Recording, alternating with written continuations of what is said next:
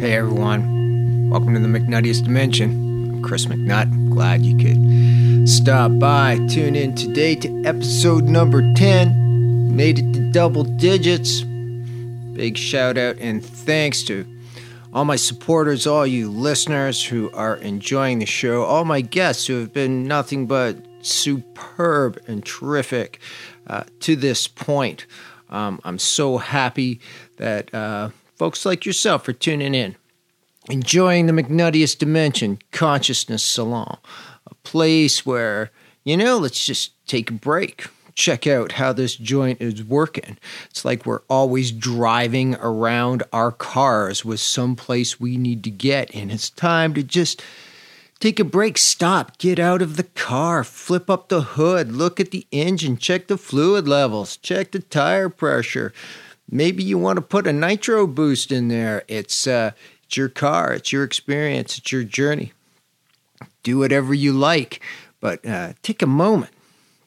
Just have a look at it, explore consciousness behind all of this, because me, if you're listening, I kind of assume you're sort of into the world of awakening, a path of lightening the load a little bit, exploring what else is out there. But, another question is, why does this drive exist within us? Why are we seeking and reaching and exploring these new or other domains of consciousness? Where's that drive coming from? Now, some would say it's because, you, me, everything there is all part of divine consciousness. That's the reality of what we're living in, this holographic universe. Every single part of it is, all fragments are part of the whole. So you have the spark of infinity within you, and the most divine source, everythingness, is within us. But we live in this reality, this third dimensional trip we're on in human form. We've gone through amnesia, and we don't really have a freaking clue what's going on from this perspective, but that's also part of the puzzle. That's the journey. That's why we popped in here in human form. It's this giant Rubik's Cube that we've been given, that we're trying to figure out, how do we get back to the source energy? Even though some say we can access it at any time, such is the paradox and the conundrum that we've been given. So for myself and a lot of other people, it seems like this slow journey of work, and even though some say it should just all be presence, and work is just an illusion and concept in the mind, yes, I'm hooked into that as well, but it just seems gradual. And it is a little by little the openings take place. But what happens if you're given a sudden big ass jolt of awakening, a blast of the good stuff, so to speak? Because that experience happens for many people out there, that it is, it's very sudden, and the opening can go from narrow to quite wide in an instant, and these blasts of divine energy and opening of higher dimensions and consciousness and energy are not always easy to deal with.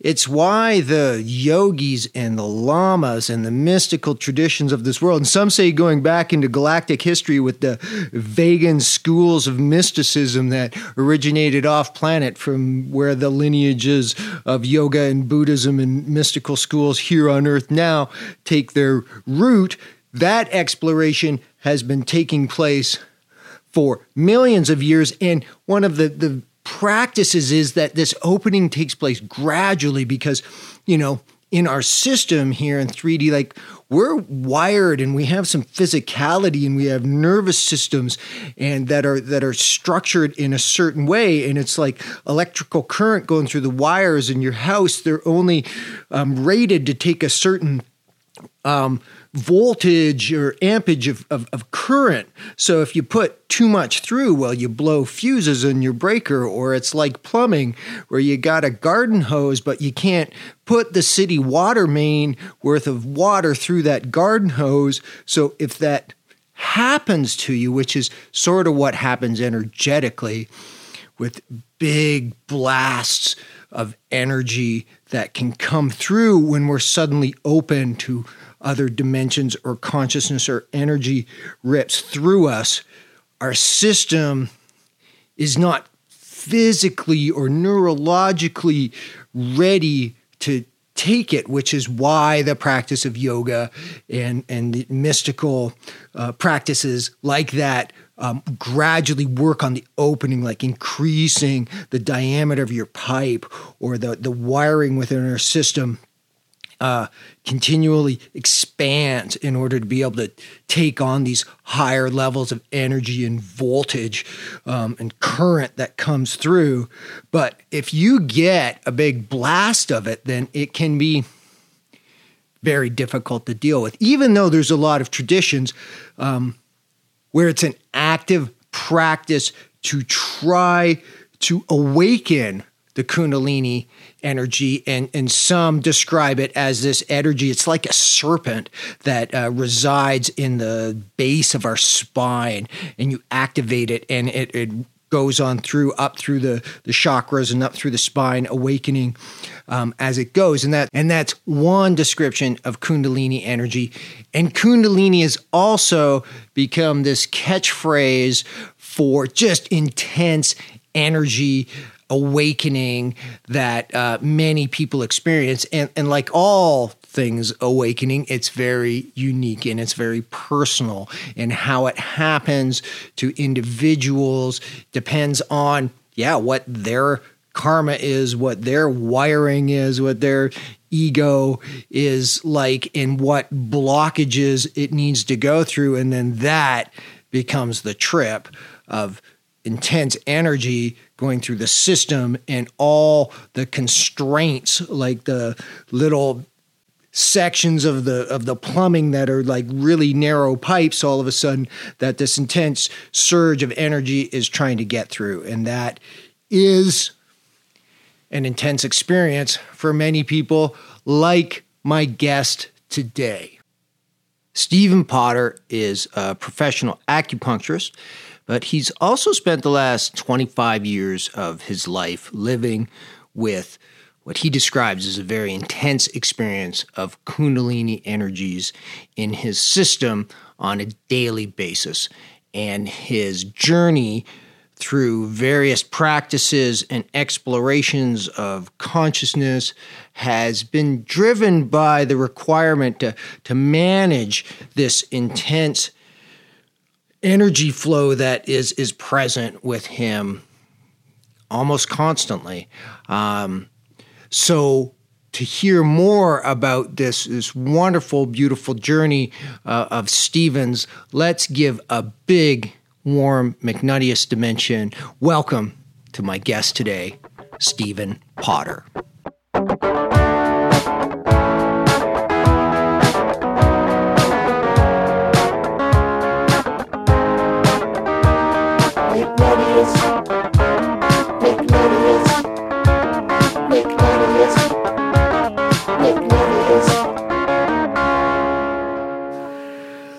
So, Stephen, welcome. So glad you could join us. Thanks for inviting me, Chris.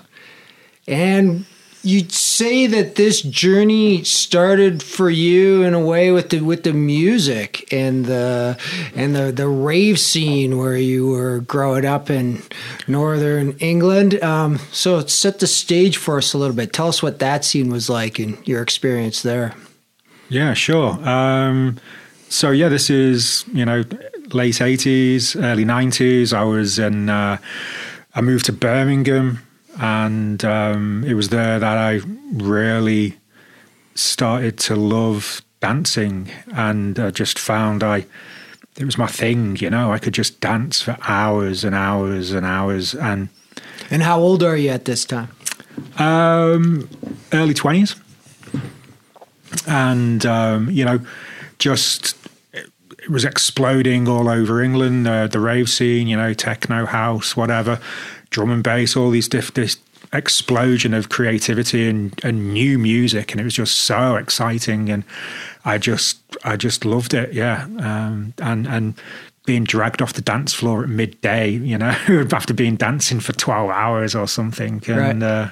And it wasn't just dance, right? This is sort of like the psychotropics are also involved with this whole scene for you and many others. Sure, MDMA or ecstasy was a big part of it, and still, some LSD kicking around and amphetamines and things, and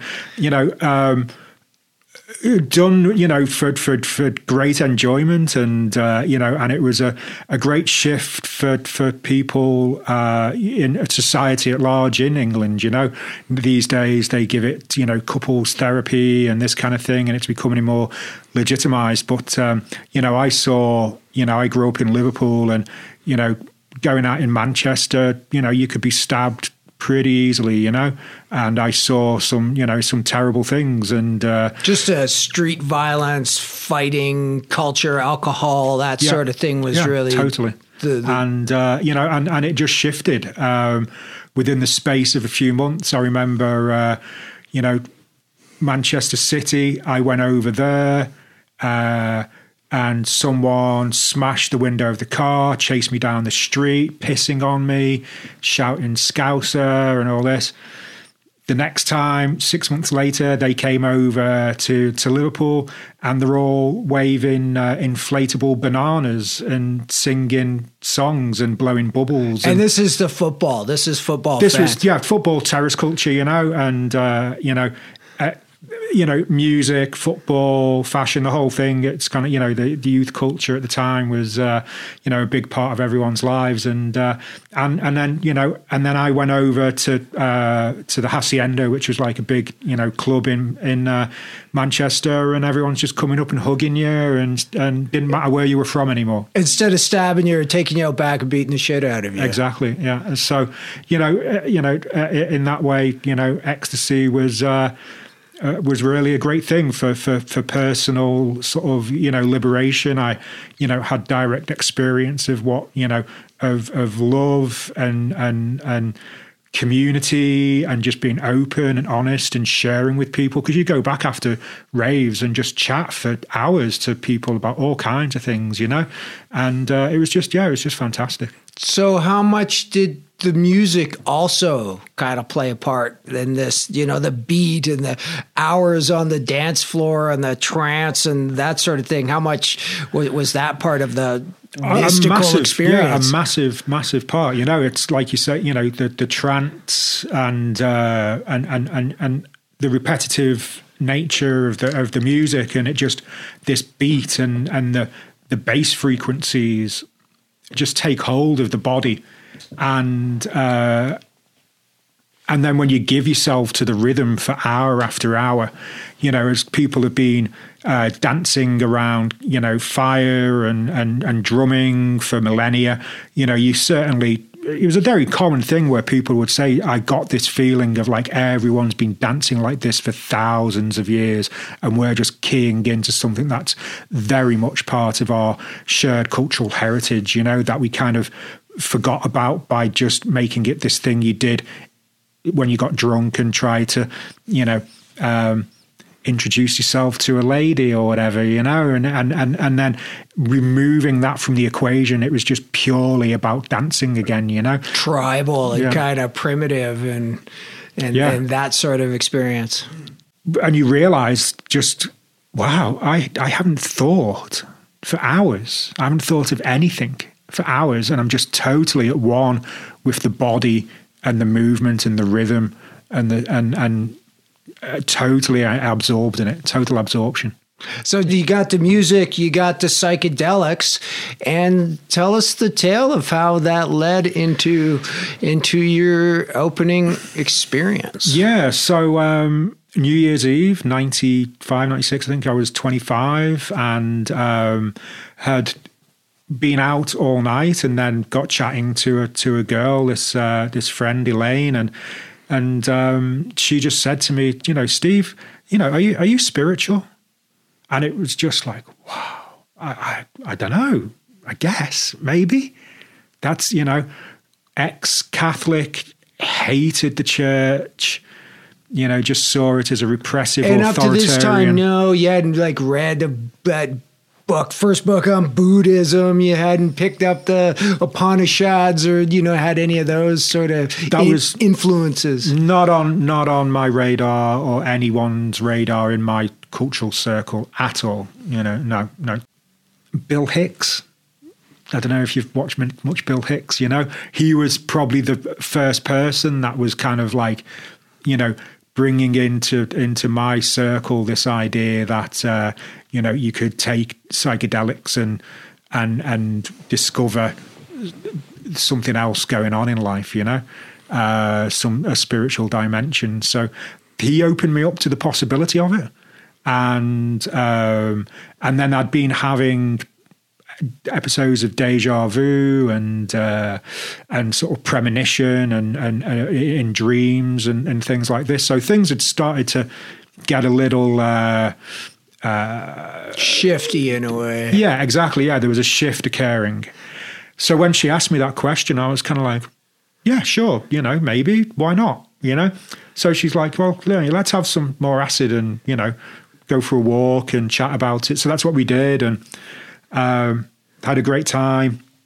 Ended up back at her house and lying in bed. And this is way after the peak of the acid. This is like, 12, 14 hours after taking it. And but it, if you've ever taken LSD, it, moves through the system and just sort of, you work through all the heaviness of the thought patterns and the ego and stuff until you're just left at this very light, kind of thoughtless state. And I was just lying in bed, just thinking, wow, there's just nothing going on, but yet here I am.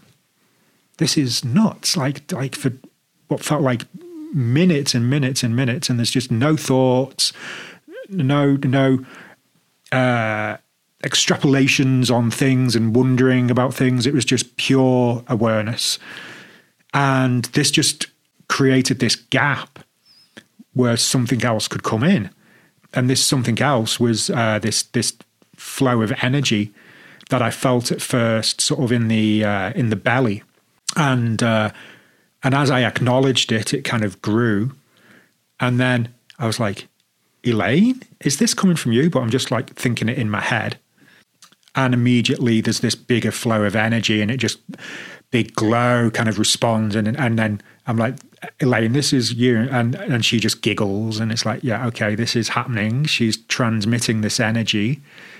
Okay. And then it just comes up into my heart and just my heart just exploded in this loving energy. And as I sort of acknowledged it again, it expanded and grew and then just came up into the mind and filling the head. And from there, it just kind of went up through the crown and to what I would call the higher self, which was a very real, solid feeling thing about second brain or something 6 foot above the head. Like it was obvious to you. You'd never experienced that before, but you had the knowing that's what it was. Yeah, exactly.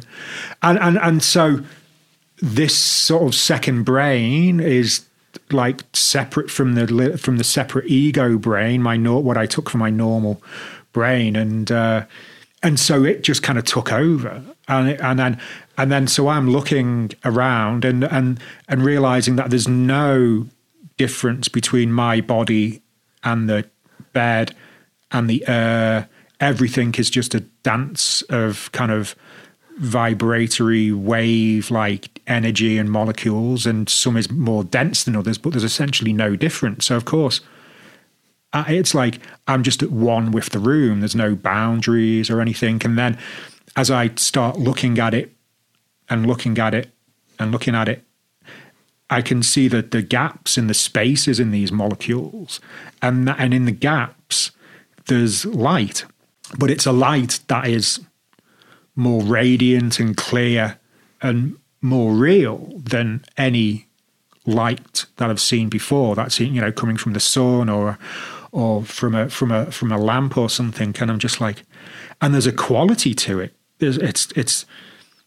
it's like life-giving and loving and divine. It's the only word I can use to describe it. Is it's Did divine. that come to you at the time? Yes, yeah, totally. It was just like, wow, this is divine light. And then I'm like, but if it's divine light, that means there's a divine being, there's a divineness, there's a God. And then there's just this like, this little chuckle from, just behind me. And I'm like, God? And like, yeah, Steve. And then just this wave of eternal, unconditional love of just flew through me. And so I'm just laughing and just going, for real? God, really? Yes, Steve. Yeah. It's real. It's true. And you're just speechless, I mean, just like bathing in this divine light and love. And God was just like, it's true. It's safe. You're loved. You will always be loved. You will always be known by God, Was it audible? Was it like a word being spoken to you? Totally audible. Just this conversation we're having now. Yeah. Except it was from a radiance kind of up here. So you can kind of just see some bright light or something, but not fully in awareness, It was just, So. And how long did that go on for? You're lying in the bed with your friend. Mm-hmm. And how long did that experience last? If you even hard to say, have a sense of time. Yeah, sent a couple of about an hour at the peak, I would say. So kind of the radiant light kind of like receded a bit. God said, you'll always be loved, and then that was the message, and then it kind of receded, and then I'm just like. In my head, did that just happen, Elaine? And she's laughing and just saying, yeah, that just happened. And I was just like, wow. So what do we do? And she's like, well, we could go flying. And I'm like, what do you mean? And she's like, well, just try, because you're not constrained by, we're talking in our head, so we're not constrained by the physical body anymore. I'm like, right, okay. So then I just kind of like slipped out of the body and then was up on the ceiling looking down. I'm like, okay, this is freaky. And then she like, I got this sense of her just sort of like taking me by the hand, and we floated out the window and up above the house, and I looked down, and then something kicked in and I was back in. So there was a little bit of astral projection. And when I went to leave, it was like I could see the trees were no longer like these inanimate objects. They were like living, breathing beings sparkling with divine energy. And the whole world was I just saw it all anew, And that lasted like another day or two. Wow. So this is just, the acid trip just kept on going in a way, even though it wasn't necessarily the LSD speaking anymore. Yeah. The LSD opens you up. And there's a flavor to it because you've got that in your system. But it's like, I've taken LSD since and having a peak experience on LSD is very different to this first experience. Absolutely. Yeah. So what's ego mind Stephen thinking during all of this? How is that relationship going down? Good question. Freaking out, like don't have any words to describe it. I'm totally unaware of Kundalini or subtle body or chakras or any of that language, and so it takes me the next year or two is pretty this keeps going for that That's it. Now, 25 years later, yeah, you know. It's still going. It's still going, yeah. So then what was that first year like? What was that transition and adjustment like? Rough would be a word. So this energy that when the ego isn't getting in the way, when the chakras are aligned, when the crown is open and can fully manifest, is a thing of, you know, of divine, you know, wondrous and wonder and beauty. But when the ego is attached to a lot of things, a lot of desires and fears and anger and emotions, and when the channels, the subtle energy is blocked through, you know, toxins and very, you know, and bad diet and things like this, you know, and all of these subtleties that I'm totally unaware of. So what was your 25-year-old self like? Were you like, you know, did you have a good diet, or were you just like drinking lots of beer and smoking darts? You got it. You know, my life was pretty much was very hedonistic. You know, and also quite poor. So Snickers and chocolate milk. You know, in England there's a chippy on every corner. You know. So yeah, chips, chocolate bar. You know. I remember a friend bringing some apples back from the market, and they sat in the bowl and went off for a week because nobody touched them, you know. Fruit, yeah, I don't know, you know. So in that environment, you're just, you know, not the healthiest guy, but I mean, welcome to your 20s. That's kind of how it goes down for a lot of us. And you have this, what you now call a Kundalini, as just a word, or you know, that uses a descriptor that a lot of people kind of relate to in some way. Yeah, I guess, you know, it's a handy word for, you know, I was walking around, people just saying, it's like I'm made of liquid and there's this liquid flowing through me, and sometimes it's really nice and sometimes it gets stuck and it's really painful. And you know, like if you've got like water that can't move and it builds up into a pressure until like the pipe bursts or something, that's what it feels like. It feels like my head is going to explode. Wow, you're feeling this. You're feeling this physically. Oh, very, very physically. Very physically. Regularly, like would these waves go up and down, like within the hour, within the day, within the week? Like what was its kind of like wavelength of that? Where was it really erratic and chaotic? Erratic and chaotic, yeah.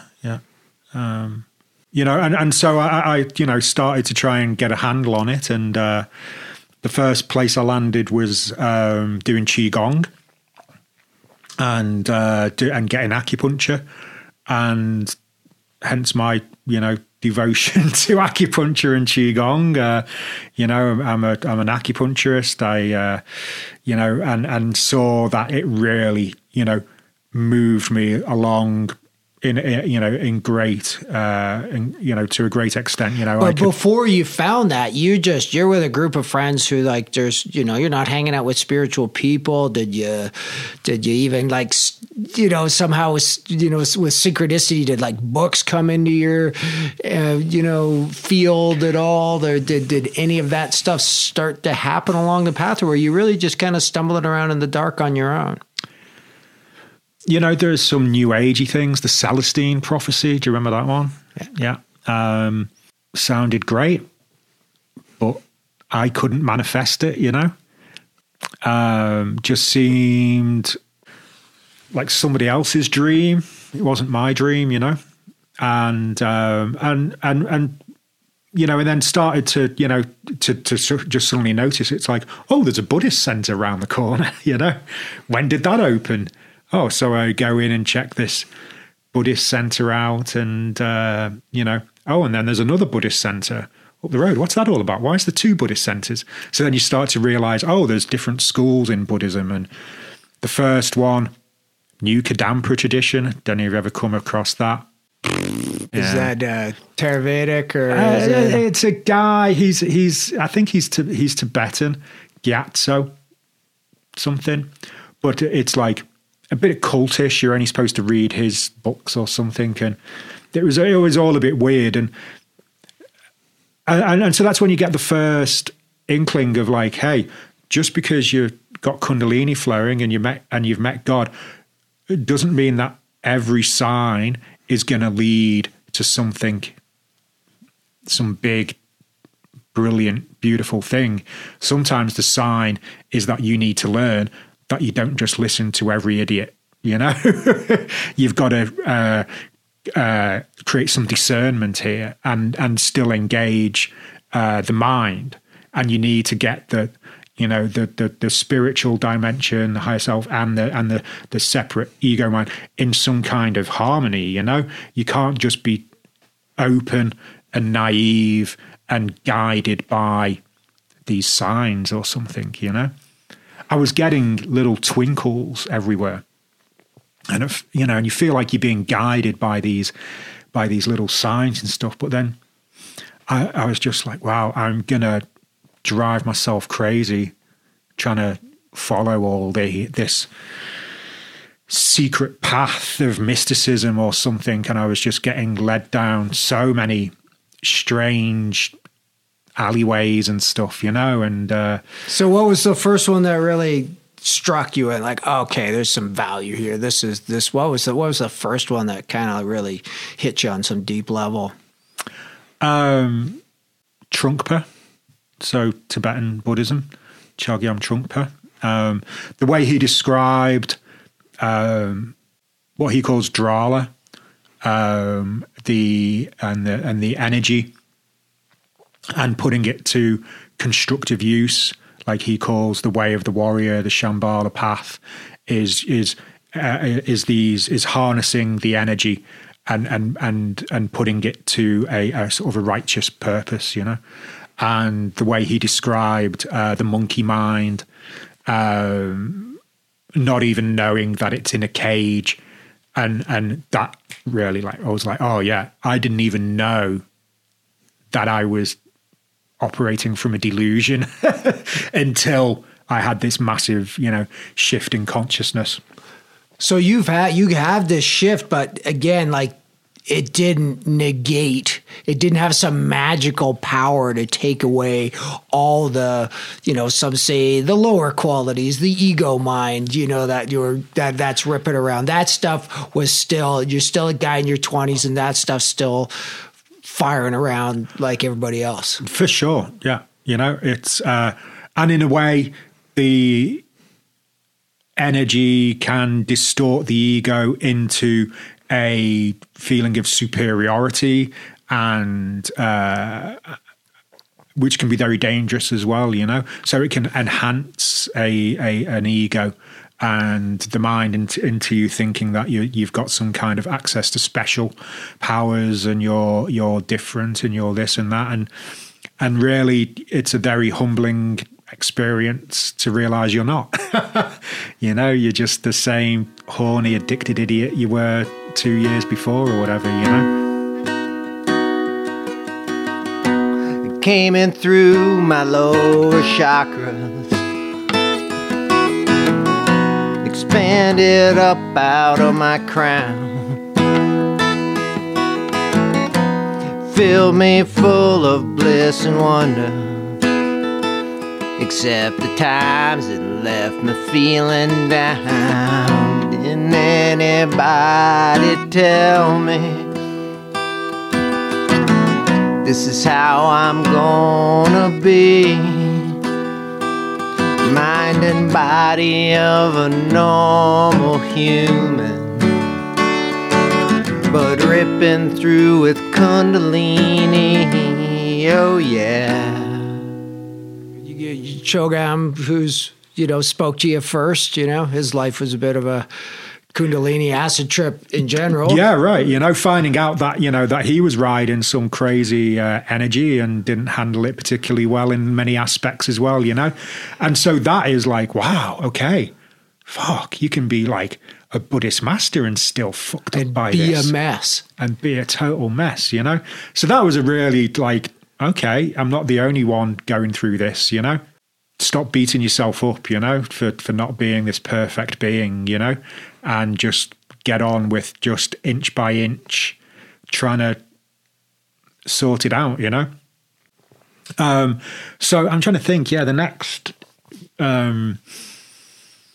big shift for me was Rupert Spira, who is a direct path, non-dual teacher, and his meditations really enabled me to kind of disentangle from identifying with the Kundalini, with the ego mind, with the sensations, and get to this place of more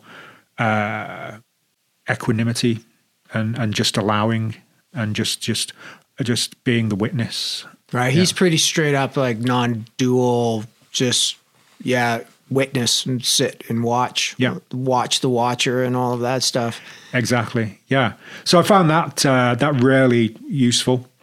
What was it like? What did that feel like to have sort of that experience? That maybe, was it a bit of detachment where you, as you say, you had a bit of perspective on something that you were at one time kind of like in it, you know, as kind of claustrophobic? Did it feel like there was now some like spaciousness around it in some way? Yeah. That's a good way of describing it. There's an inner space that you, but the ego is attached to the sensations and identifying with the sensations as the self.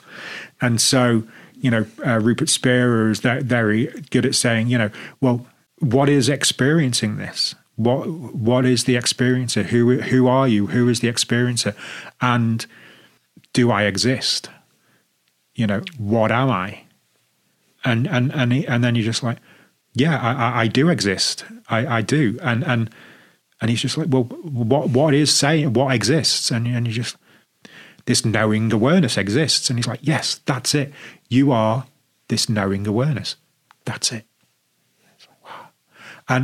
And so every night I'm listening to these meditations, and just for a few minutes, 5 minutes, I'm totally free. And that's a great feeling. When you've been for years caught up in your struggle, trying to control and manipulate this energy to move in a certain way, trying to control the, you know, negative thoughts and the harmful emotions and this whole thing, and then all of a sudden you're just like, it's just the ego again, trying to control the ego. That's why you're not getting anywhere. and taking this step back and as the witnessing, knowing awareness, and you just like suddenly see, if you don't get caught up in that game, there's no game, which is a great realization. So do you think that experience that you have, like many of us, I've spent time in non-dual meditation as well, was it aided by this kind of Kundalini energy that was kind of opened it? Did it help? Or were you just like the rest of us who had to kind of like grind through that realization to get to that point? Or has this also helped to just kind of like smooth the pathway in some way for you? I'm not in your head, so I don't know. My experience of it feels profound in that there's no separation. I don't know if that's how other people experience it, and that this was very real and tangible. It's not like a theoretical process or something. It's like, you know, when I take the position as knowing awareness, I am very much knowing awareness, you know, and it's a very spacious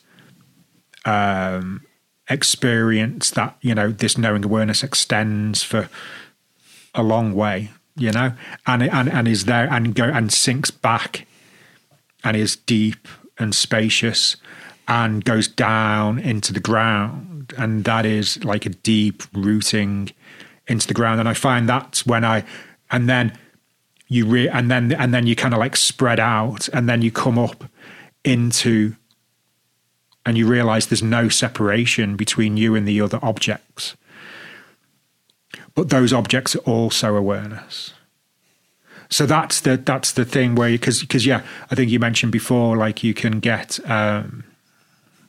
there's a separation and an emptiness and a spaciousness to a sort of the initial non-dual realization, but it can also be a little empty, devoid, the void. You can kind of feel like you're in a void. And so the next stage is the reintegration into, so that there's no separation. And that reintegration and seeing that all manifestations are awareness and that there's no separation from awareness. You just are awareness and everything is awareness. So it's like at first you're caught up in this, and then you separate out from it, and then you re-merge with it, but you're free. There's a freeness to re-merging and being one. And along with this, was it because you're talking about the void and the emptiness in that experience? Was it dry, or is there also a richness of the heart space and sort of the joyfulness accompanying this experience for you, or maybe even both? Because I've heard it described in both ways. And that's where I always come back to the Tibetan Buddhist lineage, because they're very much about the loving compassion practice, and it can certainly the void feels empty, and there's a nihilism to it or something. It's like, well, what's nothing's real, nothing matters. Why do anything? There's nothing to achieve, and then. Like if what we're really looking for is to have an enjoyable, happy existence, this doesn't feel right. There should be more. There's more to this, and then so going back to the Buddhist practices of visualization and mantra and then getting these very tangible, beautiful grace waves emanating from a picture of the Dalai Lama or a picture of the Vajrayana, the Avalokiteshvara, or any of the lineage tree. And did you practice? Was this a formal thing? Did you go and study in the Tibetan tradition? I did. I studied to the extent, that I read fairly extensively, Snow Lion publications, Shambhala publications, Atisha's Lamp for the Path to Enlightenment is a good one. Studied, I went to Dharamsala and hung out. India? In India, yeah. Quick aside for the meeting the Dalai Lama was a beautiful occasion. I don't know if you've been to Dharamsala. There's the Dalai Lama's residence, and then there's the Gompa, the temple, and there's like a little courtyard in between. So I heard he'd be walking through at this time, so I stood next to this, tiny little Tibetan guy who's like 120 or something, and he's sort of crouched there, and the Dalai Lama comes through, and of course it's he's a reincarnated Buddha. He's a very very important person in Tibetan culture. So he comes over and blesses the old guy next to me, and then as he does the blessing, he kind of finishes, and then he turns and just glances at me and smiles, and it was like being right back at that initial opening. It's like, wow, this guy is for real. There's whatever he's doing, I'll have some of that. Yeah. And you felt that? Oh, totally. And I should say, I met the Karmapa a couple of weeks later. The young guy, not the 16th, the 17th Karmapa, totally different. He was in the void. and he just looked and transmitted the void. And that was, you felt like you'd just been dropped on the outer edges of the solar system for a moment, and you experienced deep space and then came back, and it was like, wow, very different energy from the two guys. Yeah. So the Dalai Lama is very, very much about the loving compassion, and it feels great to have that as the center of your being, as your guiding principle, that you are loving and compassionate to all beings, no exceptions, and taking that as your ground of being, and then it prevents a lot of the depression, I think, that can set in with some people, and nihilism and stuff, if you're just hanging out in this sort of eternal, spacious void, Were you experiencing any of that throughout the years? This is because meeting the Dalai Lama, how many years after is this your initial experience? We're talking about 7 years. And in that time, was there sort of like ups and downs? Were you also, depressed, as well as this elation and, moments of bliss that you were getting from the opening? Yes, definitely. Obviously it wasn't, initially you feel like you've been handed the Monopoly, go meet God card, do not pass go, collect 200, it's like, woo, and I'm home. And then you realize it's like, no, you've done all the way around. Now you're back at square one, and you've got to work your way all the way back. And that's what it felt like. You had to work your way all the way back. Yeah. It felt like it didn't push you ahead. It was like even took you a little. It's a motivating factor. It's a motivating force. It won't let you forget that this is what you're here to do. But apart from that, it was a monumental fucking pain in the ass, pain in the head, pain in the back, pain down the legs, pain, any and everywhere. Your nervous system is on fire. You're massively sensitive to all kinds of external stimulus. I'm totally unaware of this. I'm still, drinking coffee, smoking, and all this kind of stuff. And then slowly I let go of those things, and and start running and get in shape, and start doing qigong and yoga, and start meditating and doing acupuncture, and things improve. But there's no magic bullet, because the more you get on, the more you realize, the defilements, the blockages become subtle, become more and more subtle. And so, you can do all this stuff and it's purifying. But, if you are getting up from the meditation mat and swearing internally at the guy on the bus because he hasn't got his money or something, you're just like, come on, you fucking idiot. And you're just like, okay, yeah, I'm still full of reaction and anger and these kinds of things. And so it becomes a constant process of monitoring the internal thoughts process, and realizing that you've got to get to the root of these. You've got to uproot these deep habits of mind.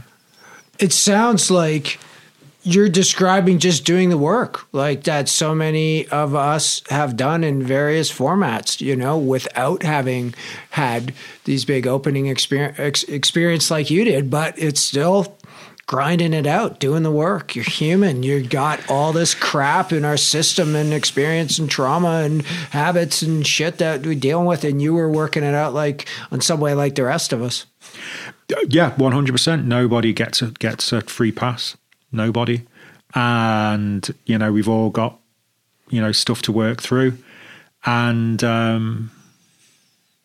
yet you're still having this experience that you said that continues to this day, that can open you up and you get a little glimpse of the bliss of God. Yeah.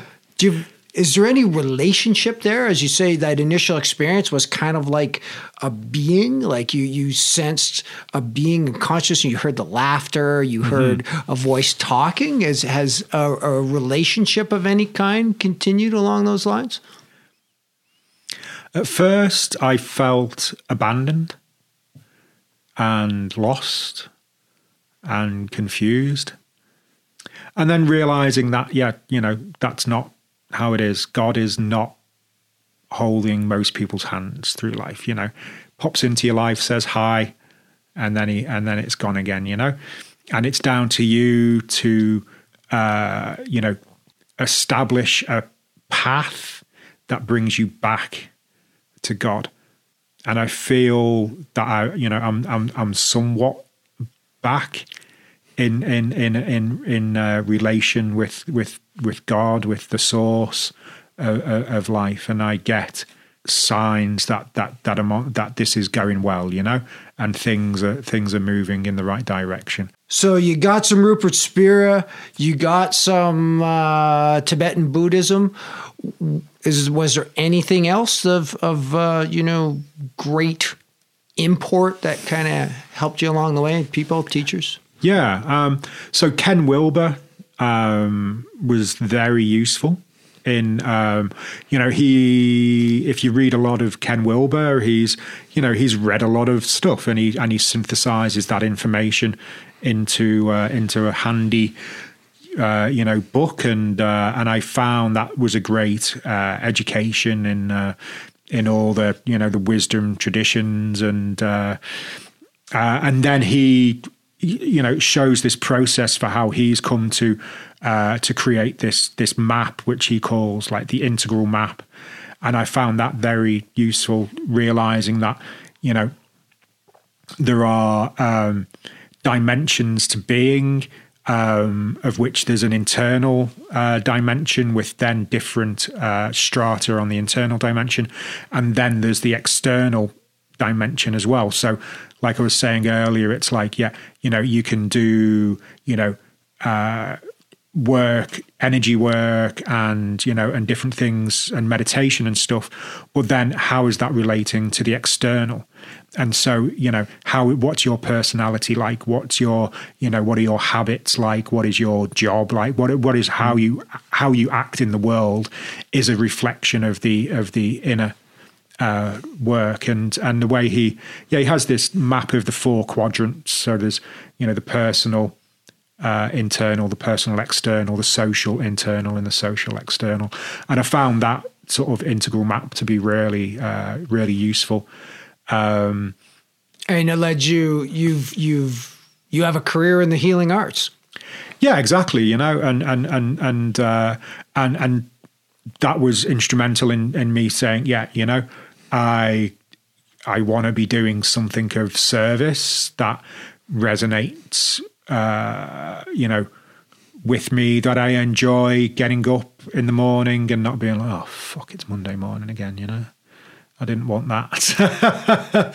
And, I'd tried being creative and doing the whole music thing. I'd done different things with that and journalism and all this, and realizing that, like to a lot of that is having, front and ego game and stuff,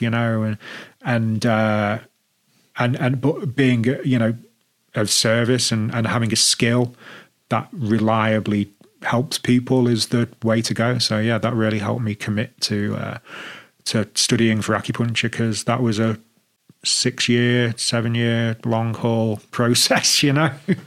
How does acupuncture, and you're dealing with meridians, you're opening up blockages, it's very energetic, like you're there in the energy. And how has that related to your Kundalini experience and the energy of that? Is there any correlation? There is, but I'm not an energy healer. So I use the needles to open up channels, and I'll be, I take the tongue and pulse, and I was like, is this one lung 5? Am I doing lung 5? And then I'll just get a little, there's like a little star. I see a little star lights up on the point. It's like, oh yeah, I'm doing lung 5. So that's my little recognition and using the Kundalini in that way. And then there's a little, I come from the heart, I'm breathing into the heart, and then I'm placing the needle. Some people will be like, they're then going in with the energy and feeling into people's energy and moving people's energy. And it just didn't feel right for me. Maybe that will come. But at the moment, it's not how I practice. I get intuition from the Kundalini and get the sense that this is the right treatment. And sometimes a thought pops into my head that and I'm just like, oh really? Okay. And so there's an intuition to the acupuncture, but it's not an energy transmission. I prefer to just say I've learned a really good system of acupuncture and traditional Chinese medicine, and I use those tools that I've been given, but I kind of get out of the way as much as possible. I said I'd always been a dancer, raved at clubs all through the night, seeking psychedelic answer, or just a way to get back to the light. Didn't anybody tell me this is how I'm gonna be?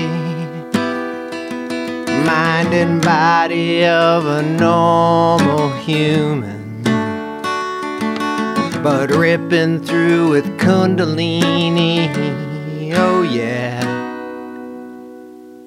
Is it daily that you do work and say, I don't know, does it feel like you're managing the Kundalini? Does it feel like if you don't do practices of some nature, does it feel like it can fly off the handle again and just become a torturous shit show in some way, as it kind of was at the beginning, those waves? Or does it feel like the waves themselves have maybe mellowed a bit?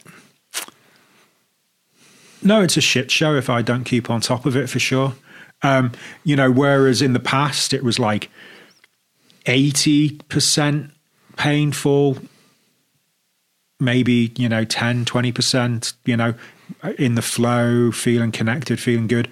It's now 90% good, but every day there's still some pressure, some inner sensation of just like, it's still really there, really pushing into my skull, trying to come out. So where has it pushed you lately? You say Ken Wilber was big. Was there any other kind of experiences that it's kind of been significant, that it's kind of, because as you say, it's pushing you. It feels like there's this thing that's, you have to do the work, where maybe some of us are lucky that we don't have to. It's moving you forward. Yeah, totally. And what's the next stations on that train? What have they been like? Advaita Vedanta, the non-dual Hindu teachings. James Schwartz was the teacher that really made sense for me, and he's teaching Shankara, a 7th century Hindu teacher who sort of, so the story goes, the Bhagavad Gita had kind of fallen by the wayside a bit, and he kind of reinterpreted it and got people interested. Shankara. Shankara, yeah, he's one of the big guns. Learning that whole lineage, and that really, getting good knowledge of the subtle energy, the gunas, rajas and tamas and sattva, and understanding how those were affected by different emotional states and foods and everything, and how every day is a play of those energies, and if you if you play them right, then you end up with some sattva, and it feels nice. And you put that into practice, and you found that it was effective. Hugely. Yeah, hugely. But the reason I found it really useful is because, after, going on meditation retreats and having some deep, very blissful, amazing meditation retreats, realizing that there were still experiences that came to an end. And maintaining this meditative mind stream is a lot of effort. Like, you've got to be you go to Vipassana retreat and Goenka says 2 hours a day, 1 hour in the morning, 1 hour in the evening. And I just found that very difficult to maintain, And so you fall by the wayside and you get disappointed with yourself and, self-recrimination and, oh, I'm an idiot, I can't do it, the work I'm supposed to be able to do. And so James Schwartz came along and was just like, forget about it. Forget about trying to be this perfect monk. Just understand with the mind, remove the ignorance of reality, and you'll be settled in it. Understand it. Don't try and have an experience, because all experiences come to an end. Understand it. Use the mind to understand reality. That will settle you. How did that settle in for you? It took about 7 years of constant studying, 30 minutes to an hour a day, reading, listening. It's pretty solid. That's dedication. Pretty solid practice until just gradually you start going about your day. And like I say, that ratio of suffering to being settled, feeling like, the energy is in the background and flowing. It's not dominating my thoughts, or I'm not trying to have a big experience. I'm just getting on with things, and not attached to experience anymore. And just slowly, gradually realizing it's like, oh, I go through most of the day now without thinking about it. It's okay. So this is the Stephen Potter groove of that you've hit now after 25 years of this. The Kundalini and solid practice. It seems there's a smoothness. Yeah, totally. It felt like, I've had a good grounding in Buddhism. I've got a good grounding in, in Advaita Vedanta. I've created this vehicle. I can work with the energy and the subtle channels with the acupuncture, and I do the qigong to keep things flowing. But there was still some knots there, and so I was kept on playing with it. And I got into affecting the brain waves using electricity on the needles. Because realizing that, that part of this, it's the nervous system, and it's crunching through the nervous system, and it's just, so I've got to try and regulate, the nerve, it's like electromagnetic, we're electromagnetic beings, and the nerve signals are electrical signals. So let's try and affect this with electricity. So I started putting needles in the ears and putting electrical currents and playing around with that, and feeling really good from it. I'm like, wow, this is juicy stuff.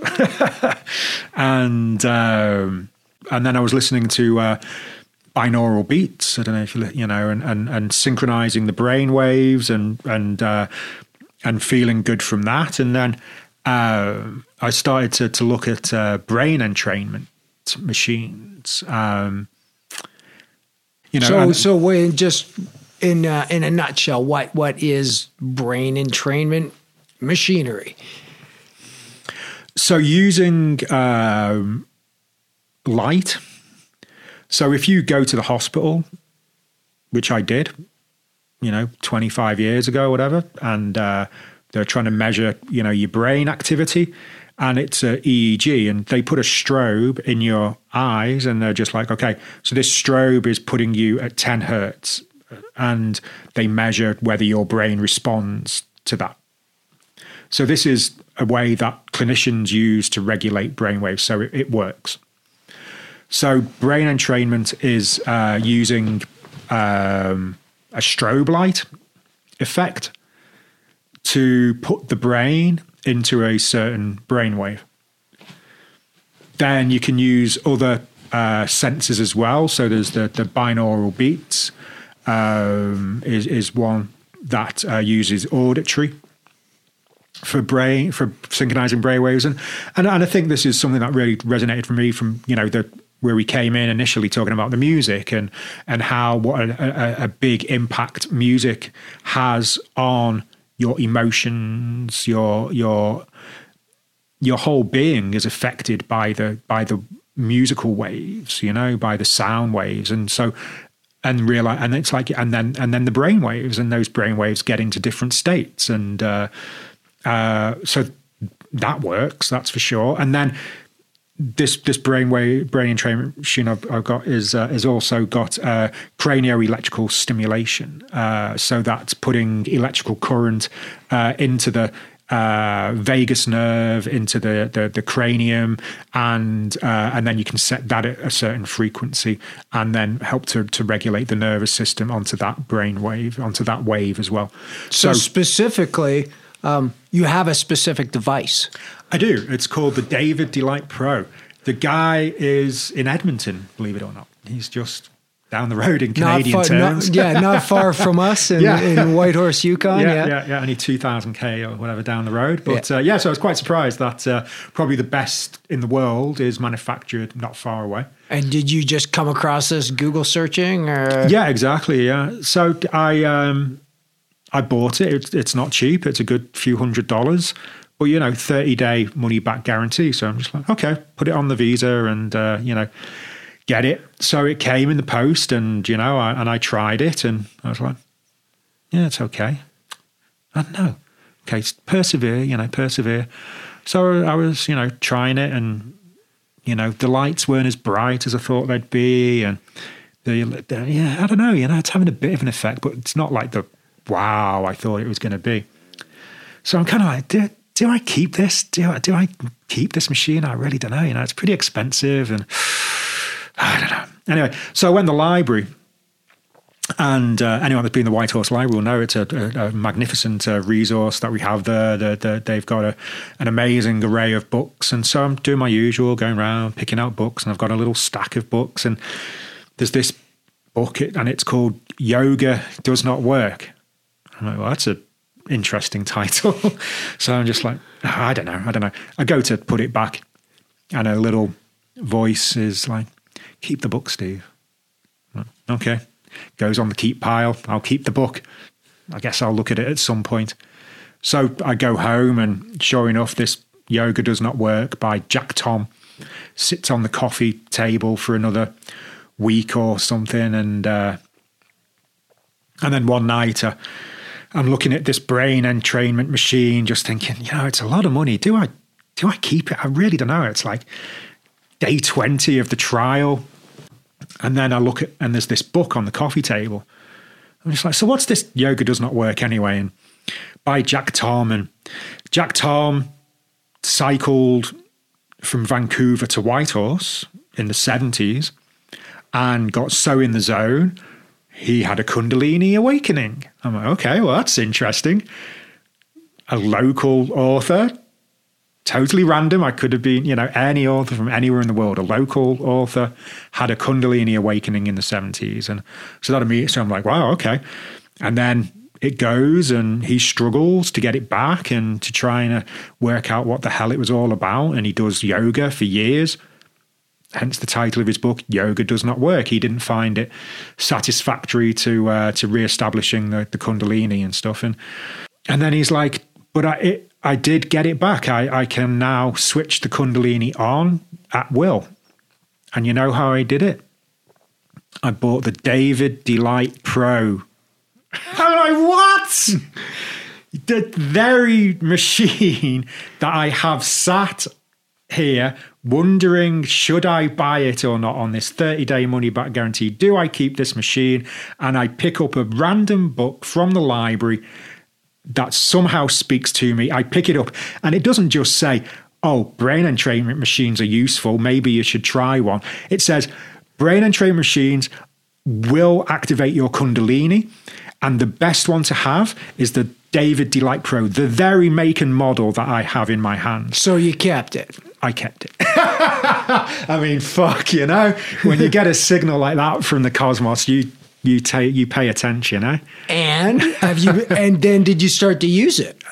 I have, yeah. So I don't know how many months in I am, 6 months in with this machine. And, you know, at first it's just a jumble of lights flashing in front of you and a noise, and it's a bit overwhelming. And so I start doing breathing, box breathing, 4, 4, 4, 4, and you get nice spaciousness and just syncing with the breath. And then this strobe starts to form into a pattern.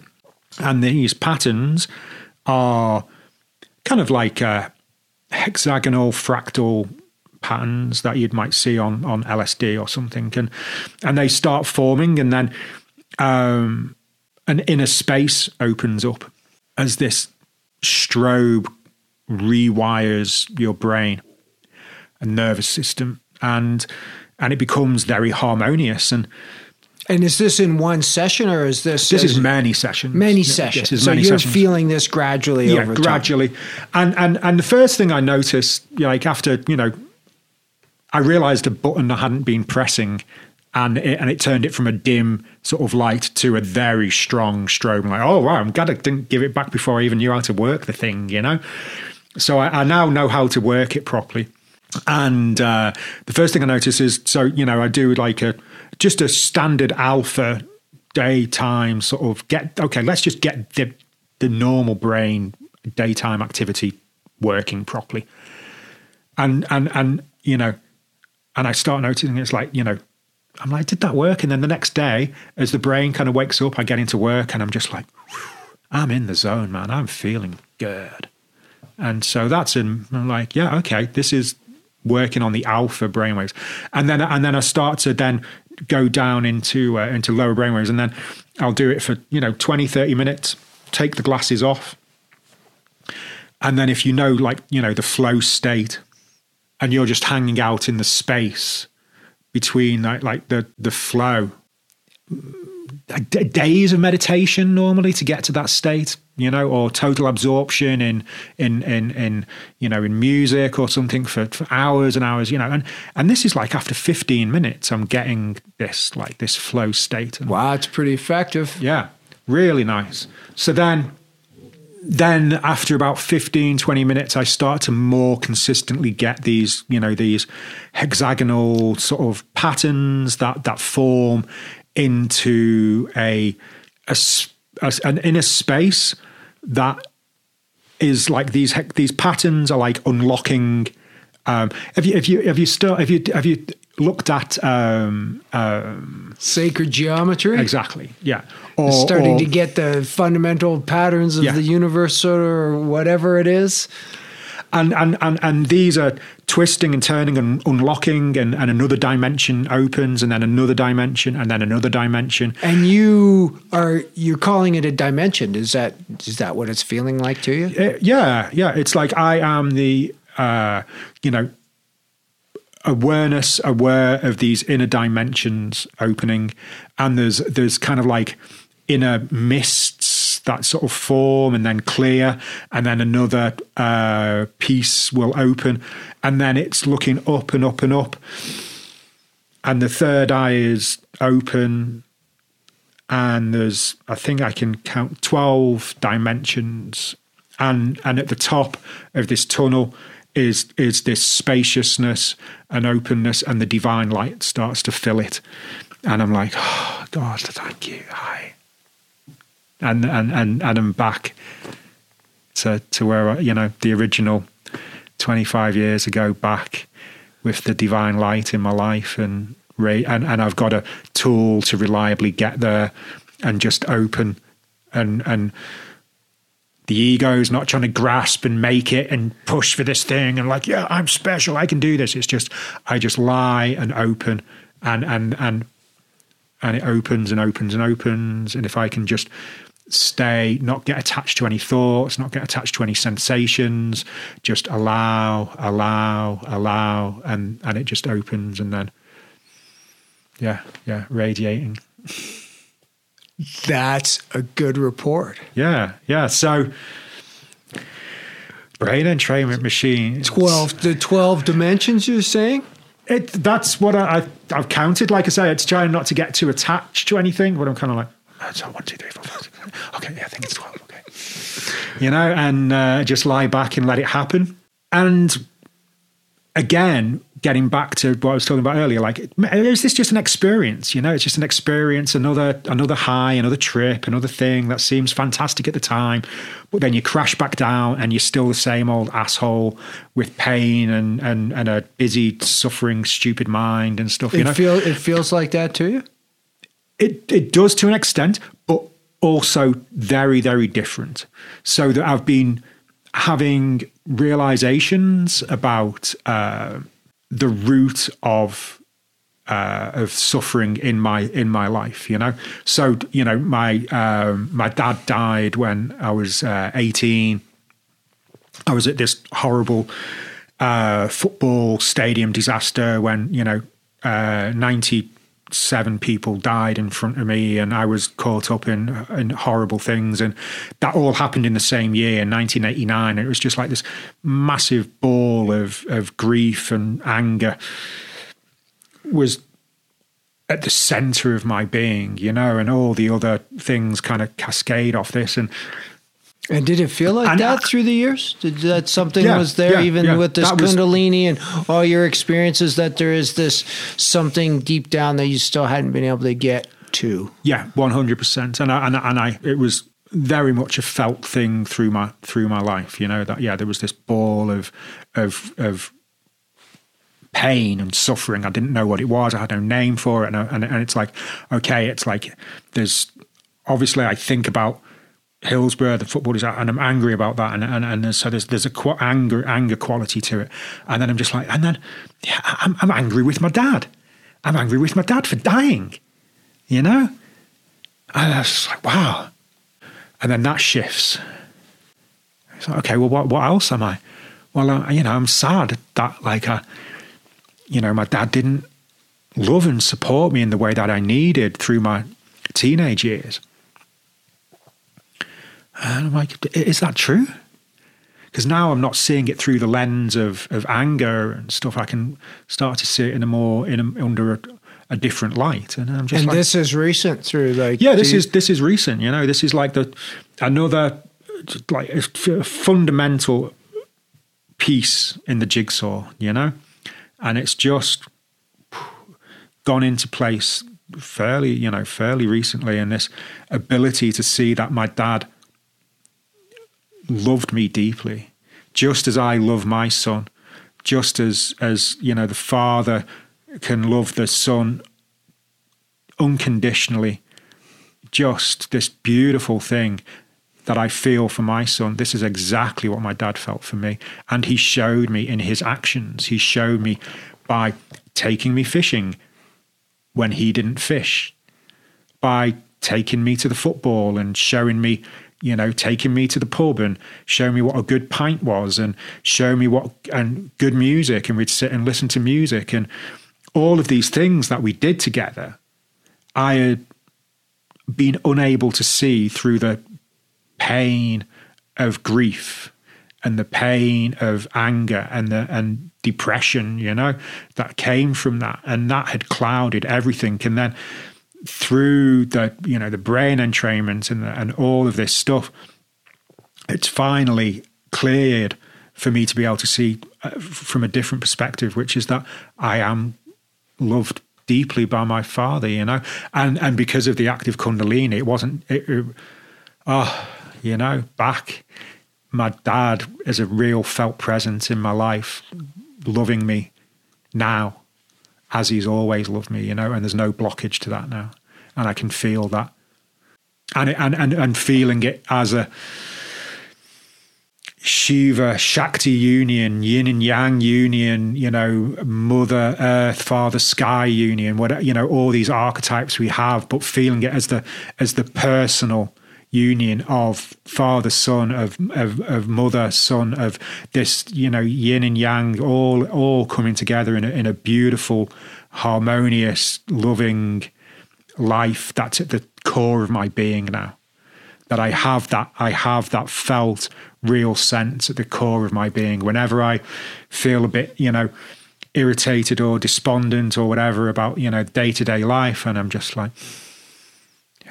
the heart of me now is this knowing of love, of true love. It's not something I have to try and conjure up through practice, through praying to the Buddhas, to doing all this work and spending hours trying to make this connection to the loving light that I felt 25 years ago. And God, please just get back there. Now it's just, it's there now,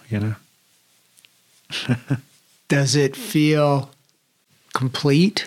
Does it feel like a circle is kind of closed? You say your father's death, but there was also that initial experience where you heard a voice and you heard you felt that unconditional love of God come through that on that journey that started a long time ago. Does it feel like something has completed in a cycle of some way?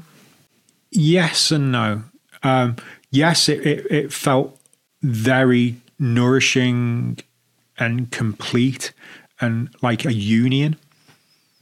I think, we talked at, my 50th birthday and, we did some mushrooms and had a dance in the forest. And it was this sense that there's this, the star that I see, the sky, the cosmic energy, and then that settled into the abdomen, into the sea of chi, into this union with the earthly energies, and that felt like there's the microcosmic orbit, like that completed, and came just very subtly but profoundly to completion.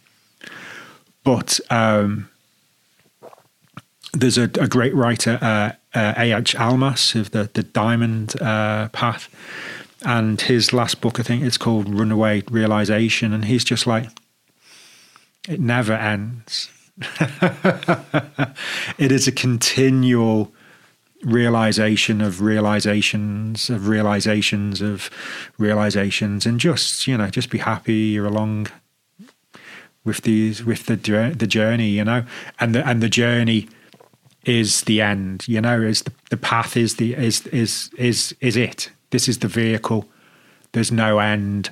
We just keep on going, and the end is that the suffering has diminished greatly. That intense suffering of identifying with the ego, with this fucked upness, this sense of lack, this sense of grief, this sense of anger, this sense of unfairness, and this intense suffering that has lessened significantly. I'm sure I'll still get, I'll have my moments of getting dragged back into and identifying with it and stuff, but now it's just like, oh yeah, I remember, and I can bring myself back to this, that like we're this nice place that we're sharing now, yeah, it's always available, which is great. The realizations continue. Mm-hmm. Mm-hmm. So yeah, it's upwards and onwards now, just, I'm grounded in my, family life, in my, acupuncture practice, in my, sharing, music with people, and that's my base, but, open to whatever's next, and I wouldn't like to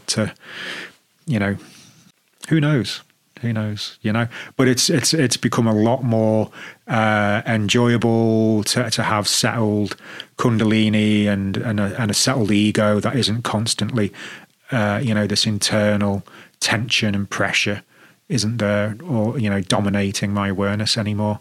And, I think that kind of sums it up.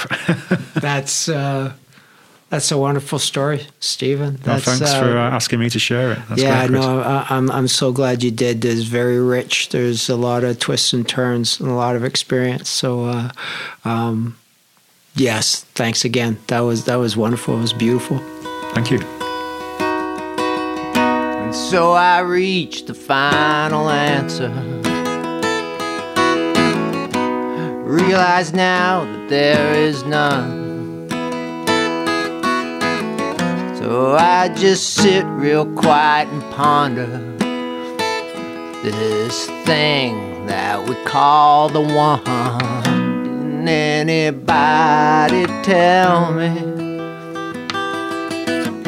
this is how I'm gonna be? Mind and body of a normal human, but ripping through with Kundalini. Oh yeah. Wow. Another big, heartful thanks to Stephen Potter for coming along and sharing his wonderful story of discovery with us all. And seeing as Stephen is from Liverpool, England, it's only suiting that the musical inspiration for this episode came from the Beatles. The song "She Came In Through the Bathroom Window" from side 2 of Abbey Road. Quite possibly one of the most, well, it's hard to say what is the most beautiful music out there, but side 2 of Abbey Road was the Beatles not just creating a whole new genre, but they mastered it at the same time in the way that the Beatles were apt to do. So thanks to the Beatles, thanks to my guest, Stephen Potter, thanks to Liverpool, England in general. Thanks to everybody for tuning in to episode number 10. We've hit double digits in the McNutty's Dimension. Thanks to listeners, supporters, friends, all my guests. It's been, there's more to come. I'm just getting warmed up, people. So if you're enjoying what I'm throwing out there, stay tuned. There's going to be more. If you want to connect, McNuttiest is the only thing you need to know. McNuttiest.com is my website. McNuttiest on Facebook. McNuttiest on Instagram. Other social media platforms that I sign up for using the McNutty's name that I don't even know if I really go on that much, but you can check it out. Who knows? Give it a whirl. Just try McNutty's. YouTube as well. It's likely me. Again, thanks everyone for tuning in to the McNutty's Dimension Consciousness Salon. It's been great to have you here. I'm Chris McNutt, and we'll catch you next time.